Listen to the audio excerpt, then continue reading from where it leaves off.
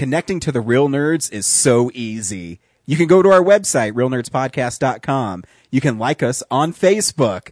We have a Twitter account at Real Nerds. We also have Instagram.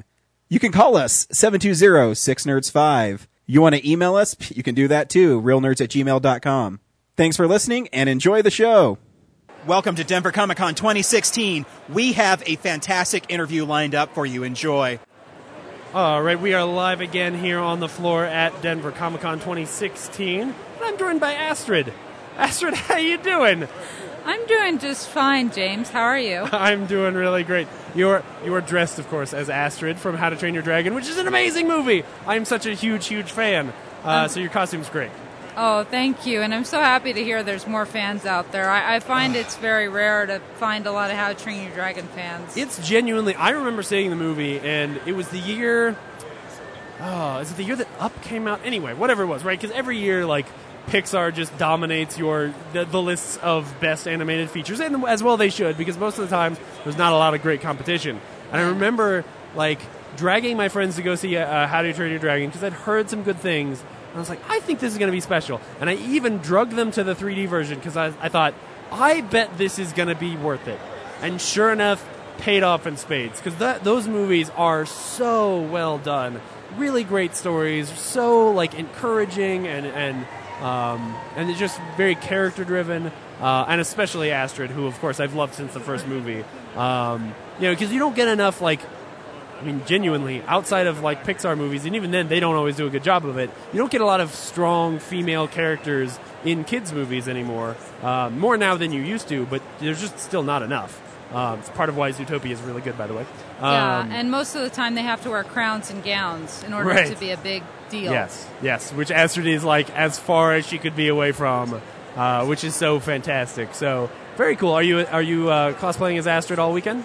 I'm only here for one day, but okay. Yes, I am cosplaying as Astrid. I love to cosplay as Astrid. She really speaks to me on a personal level just because of how tough she is, and she's had to go through a lot, and she really shut a lot of people out for a long time, and I have done that for a while as well because of just life in general. Right.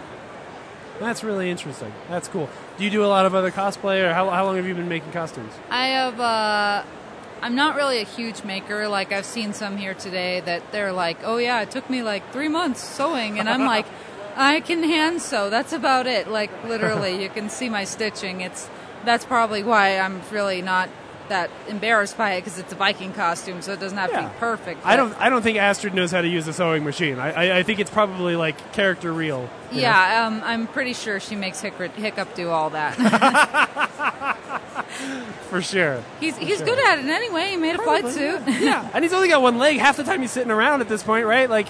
He's got time. He's got time. Exactly. Yeah. Yeah, and one of the things I was going to say about How to Train Your Dragon that I think is truly unique from other animated features is the fact that, if you've noticed, there aren't any other handicapped animated main leads out there. Oh, dude, I genuinely cried the first time I saw the end of the movie. Especially... Right? This moment, because then it's this key and lock thing, right? Where those guys complete each other. And you're like, oh, this is just amazing. Oh, man, such a great movie. Yeah, especially with our men and women going overseas and getting a limb cut off or, anything. It would be nice for children to have more, oh, that's totally normal. That's not weird. And there's my mom or there's my dad. Yeah, I had never really thought of it that way. That's really true. Yeah. Very cool. Awesome. Well, I am a bit of a movie aficionado. Yeah. I love animated movies. I see almost all of them. Yeah. What did you think of Zootopia? I loved it. Oh my God. It was a leading question, to be honest, right? It was absolutely perfect, and I loved how it was very poignant to the time we are at in political history. Yeah. Oh yeah. It's really fantastic. Cool. Mm-hmm. So what are you excited about seeing here at the show? Is there anything you specifically I got to meet this person? Could you say that again? What stuff at the show here are you most excited about? Is there anything people or things that you want to see while you're here?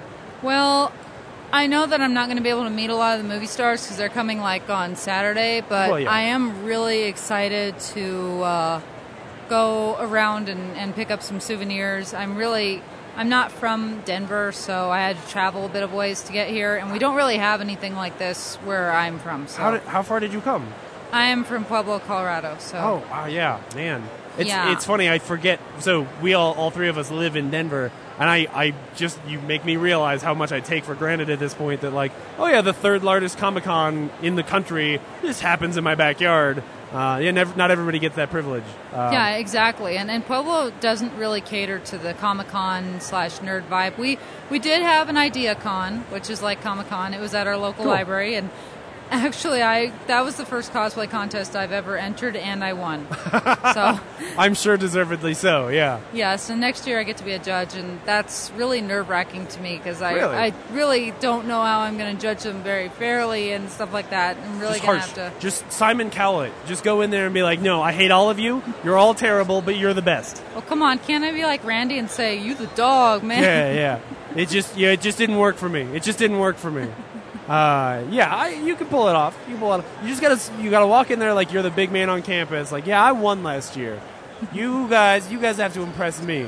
And then even if you don't have the confidence, you fake it, and that way it'll work. Yeah, exactly. Like I just I think it's just you don't want to judge too harshly because not everybody can have the talent that some of these people have, and sometimes people can make a gorgeous cosplay out of their own hands, but if their heart's not really in it, it's almost like it doesn't matter that it's so pretty because you got to be that character. You got to have it in your heart.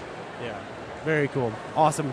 Well, thank you so much for coming by. Your costume is amazing, and honestly, you made me appreciate that movie even more than I already did. Very cool. Thank you. Is there a place online people can follow you or check you out or anything you want to promote? I'm Fearless Astrid Hofferson on Instagram. Awesome. So, yeah, my whole page is devoted to How to Train Your Dragon, and right now I think most of my pictures are for Race to the Edge, which is a Netflix series that takes place 1 year before How to Train Your Dragon 2. So if any of your listeners or yourself are a huge fan of How to Train Your Dragon, the animation's quite good, actually, for a Netflix series. So I highly recommend it. The third season starts on June 24th. Oh, does it really? Oh, man. Yeah. I have watched it. Yeah. That's cool. Oh, my I didn't know it was gosh. coming out Yeah, soon. that thing that happened at the end of the second season, that really irked me. The hiccup was that dumb. So the one problem with Netflix shows is that I never know when the new season is coming out until like they just drop it on me and they're like, hey, this is how you're spending your weekend. Okay, well. Yeah. And right. I personally think that the bad guy in the Race to the Edge actually is better than Drago Bloodfist from the second one, Viggo Grimborn. Yeah. He's much better. Yeah.